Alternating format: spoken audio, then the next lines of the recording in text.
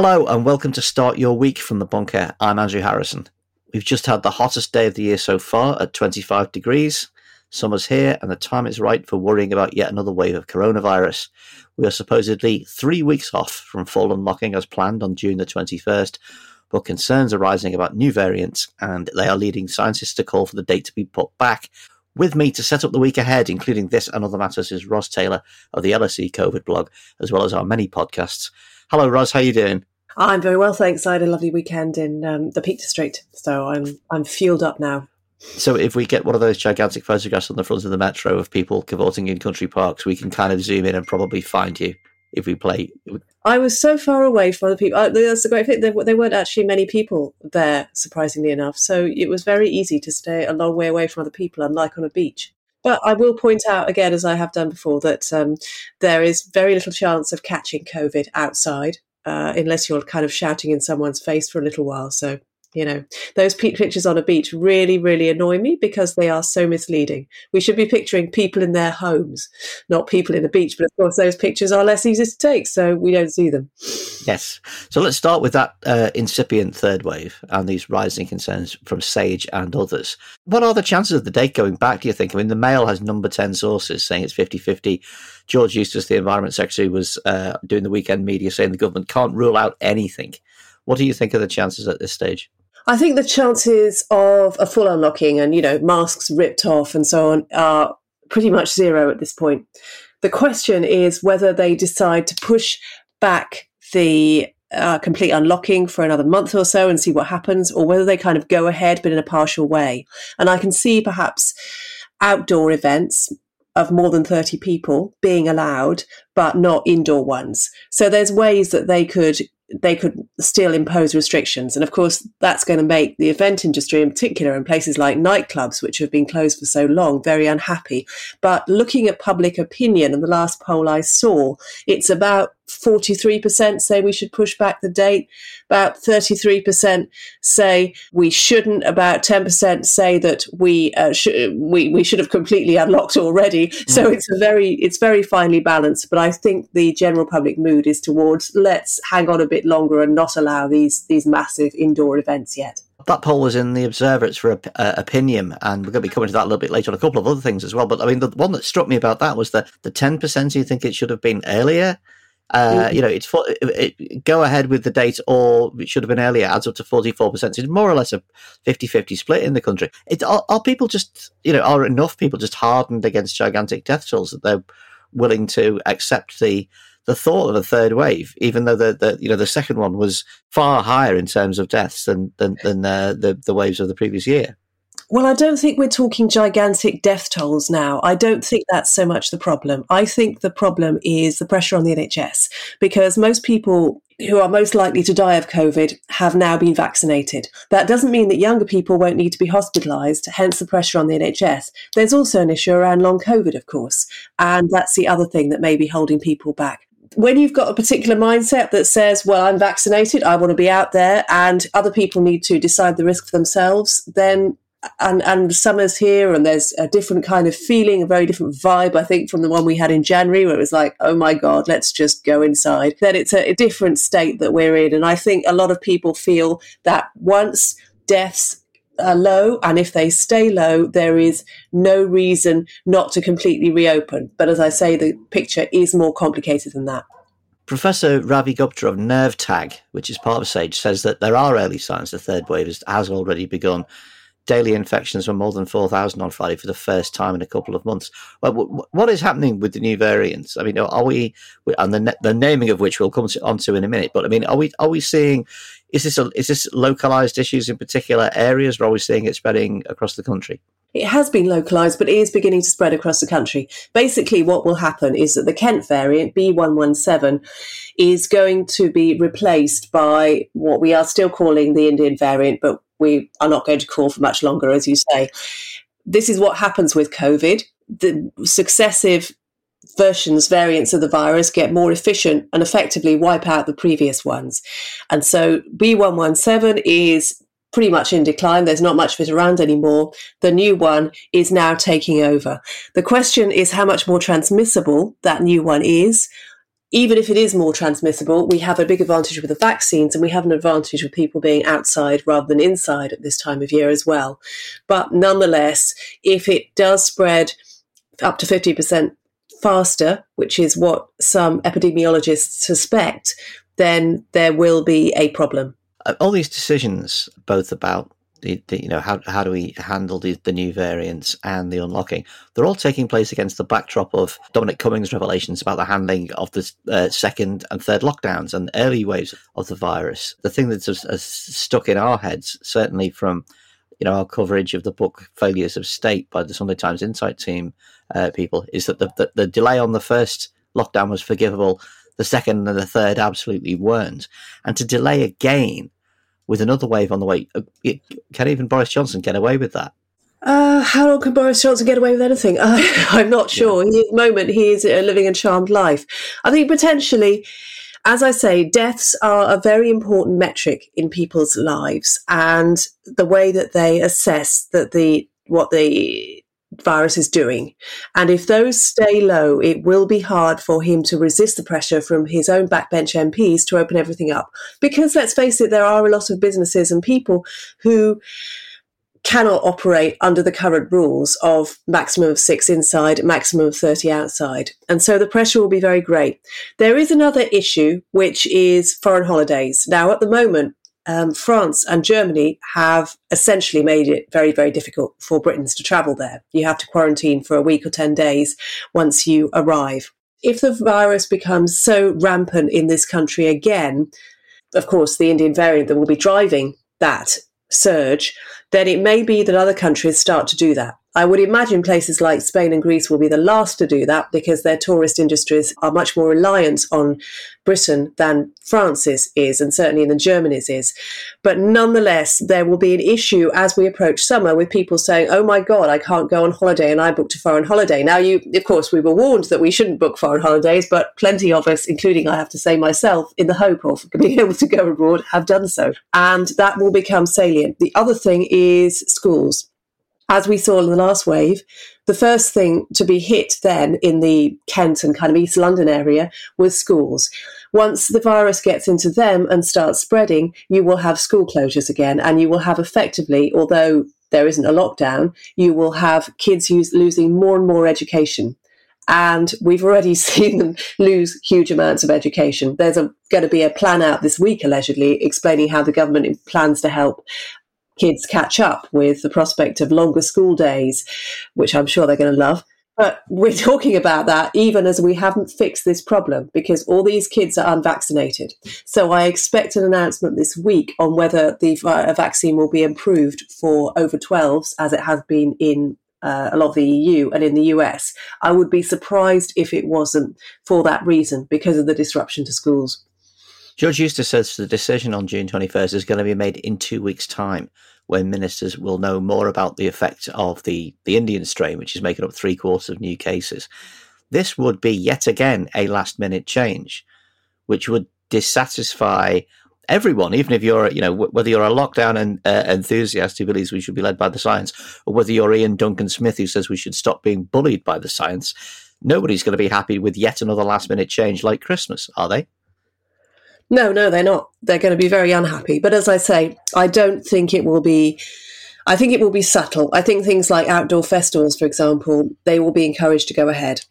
I think the restrictions will be very specific and will be on indoor things like, for example, packed audiences in theatres and concerts inside, and big events, which are potentially super spreading events. Choirs, I expect also to continue to be banned, just because those present a special risk, because when you're singing, you do spread COVID much more effectively. Let's talk about this World Health Organization renaming of the variants after Greek letters. The UK variant is now Alpha, the South African is Beta, and the Indian is Delta. Is there evidence that the kind of referring to as the Indian variant and the South African variant was creating xenophobic reaction? I wouldn't like to say that there was evidence, but I think it was definitely a bad idea, because, to be honest, we don't know where these viruses started. We don't even know if the Kent variant started in Kent. We don't even know if it started in the UK. It's just where it was picked up in the testing. And as it happens, Britain does quite a lot of testing, so we're more likely to have found it. It might have been somewhere else entirely. It doesn't help, this kind of country-on-country xenophobia when you have things when you have a name like that. We also saw it with the Brazilian variant. I think it's better to have a neutral name. And of course, the other alternative was the sequence of numbers, which with the Indian variant, I can never remember. I know it starts B61 something and then I forget. So it makes sense to me. I think it's a good thing. Yeah, I just wonder if it's going to be more confusing. People just go, Delta, which one's that? Oh, it's the Indian variant, and just go straight back to the original nomenclature. But But then there'll be new variants in the next 2 or 3 months. There'll be even more new ones, and it'll just keep evolving. So eventually, they will. I'm sorry, it doesn't go away. It's just going to carry on. It's highly probable that COVID evictions will begin this week. The ban on renters being evicted for their inability to pay during the pandemic ends today, June the 1st. We've been sort of steeling ourselves for the pain to come in from, things like the end of furlough and the end of income support and so forth. Could this be, an early taste for what may be in store for the rest of us as we have to deal with the end of government support for the special circumstances? Yeah, I think the people in this situation often don't have a loud voice. I think the way the government has behaved over housing during the pandemic has been pretty atrocious. We've seen massive bungs of cash, basically, to homeowners and would-be homeowners and people who want to move to the countryside and have more space via the stamp duty waiver, which has been an incredibly bad thing. It's pushed up prices higher. It's made it even more difficult for anyone to get on the housing ladder. It was appalling policy, appalling waste of public money. One of the things that worries me particularly about the evictions now is that now the housing market is running so hot, landlords may use the opportunity to be able to evict people to sell their properties at a higher price. Some of them in more attractive places, I think particularly in seaside towns, are taking advantage of doing this in order to evict people and then get Airbnb rentals. Because as we all know, there's a massive demand for holiday accommodation in Britain this summer, and I only expect that to grow. And it would be shameful if, these landlords did that, but I can imagine it happening. In non-COVID politics, the Conservative poll lead has narrowed after the Cummings revelations in that poll we mentioned earlier. But Boris Johnson's personal ratings have also fallen. This is the Opinium poll for the Observer. The Tory lead over Labour is down to 6% from 13%. It's now 42% to 36%. Johnson's approval ratings has got into negative territory. He's fallen from +6 to -6, although he's still ahead of Keir Starmer at -9. Should we read much into this, or am I kind of clutching straws? Johnson's personal approval for competence and the Tory party's ratings seem to be completely divorced. I don't think this has anything to do with the Cummings evidence, actually. I don't think it told us much that was new about Johnson. It told us it was quite harsh on Matt Hancock, and I notice his personal ratings have gone down somewhat, as you would expect. But I don't think it's touched Johnson much. I think we knew all that about him. I think the reason why there's a blip is because people are getting nervous about the Indian variant and thinking, oh, right, we won't be able to open up on 21st of June as I was expecting. Is the government letting this get out of control again? And are we vaccinating quickly enough to stop that happening? So I think that's the reason for it. The real test of public opinion is not going to be during the pandemic and while we're still vaccinating people. The real test is going to be in the autumn when normal life starts to resume and people start to take a more measured view about what their lives are like and how their personal circumstances have changed and whether they are beginning to tire of Johnson and tire of the freedoms which have just been restored to them. I mean, there was a strange paradox in the polling in that a majority said they distrusted Cummings personally, but they actually believed his individual accusations, for instance, Johnson calling the virus new swine flu, or that the government was pursuing herd immunity. So it's a strange situation that, we don't trust him, but we do believe him. Again, do you think that was that Cummings' last stand, do you think, or do you think this stuff will continue to bleed into this week? I can't imagine that he will say anything that can damage Johnson further at the moment. I mean, perhaps he can, but I can't imagine he's saving anything up. It's a general feeling of just mistrust, and you can't believe what they say, but you might as well believe the worst of them anyway. And I think a lot of people have settled into that view. And they feel they have the measure of Johnson. They know he's a liar, but they're cool with that as long as they're getting what they want out of his premiership. When that starts to change, our view of Johnson will change. Some other stories to look out for this week. The deadline for EU residents to retain UK settled status residency is June the 30th, so that means there's less than a month. We've seen an increasing tide of horror stories about EU travellers being sent to detention centres, passports confiscated. Some EU citizens in the UK have been saying their in-laws are frightened to come and visit. But there's also another deadline approaching, which is for UK residents in 4 EU countries, France, Malta, Luxembourg and Latvia, for them to retain their residency. 14 EU countries, including Spain, Germany, Portugal and Italy, have automatic residence systems, but the other 13 require a formal application. And for those 4, France, Malta, Luxembourg and Latvia, the deadline to get that application is in 4 weeks' time. Are we going to get some more quality horror stories on the Brexit press from this? Europe being cruel to Brits abroad? Yeah, we undoubtedly will. It's very difficult to disentangle the effect of COVID from the effect of Brexit in the on the borders, because clearly the border situation has completely changed and there are nowhere near as many people travelling as there normally would be. If Britain cracks down on all travellers as things start to return to normal, as much as it seems to be doing now, it will be a completely different situation.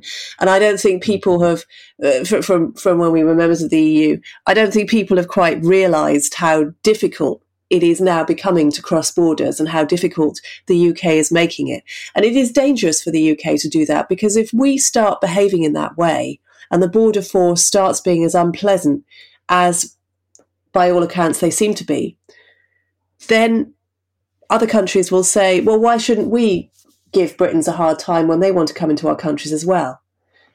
And people, I think, are going to be quite shocked by how much travel has changed once they are able to travel abroad again in the way that they had become used to.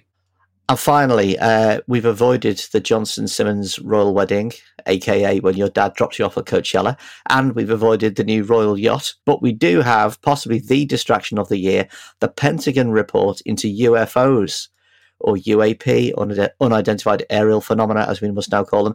It's due today, Tuesday, the 1st of June. Weirdly, pressure has been building to get this report out.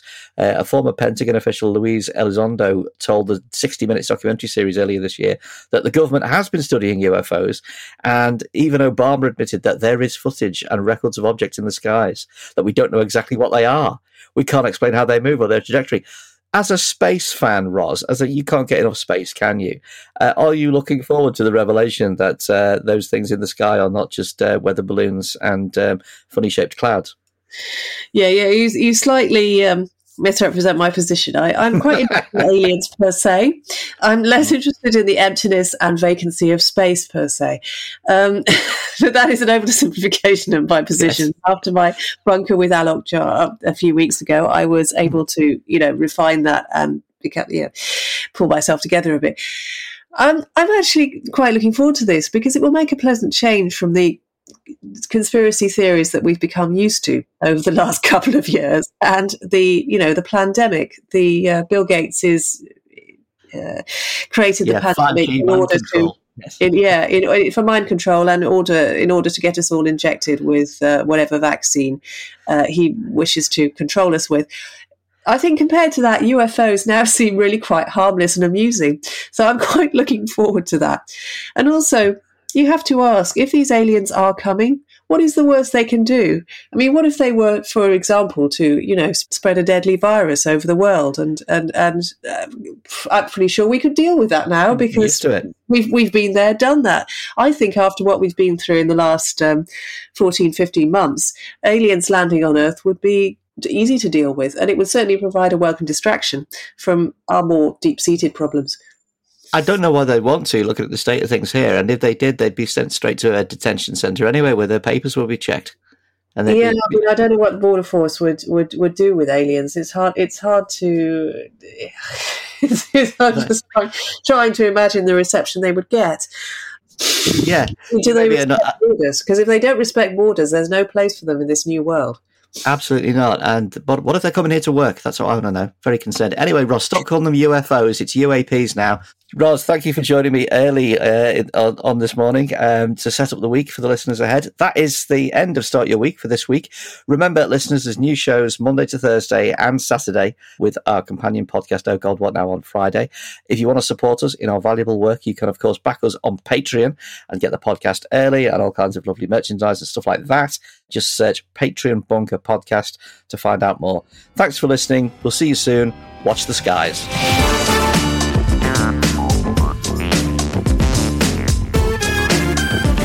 The Bunker Daily was produced and presented by Andrew Harrison.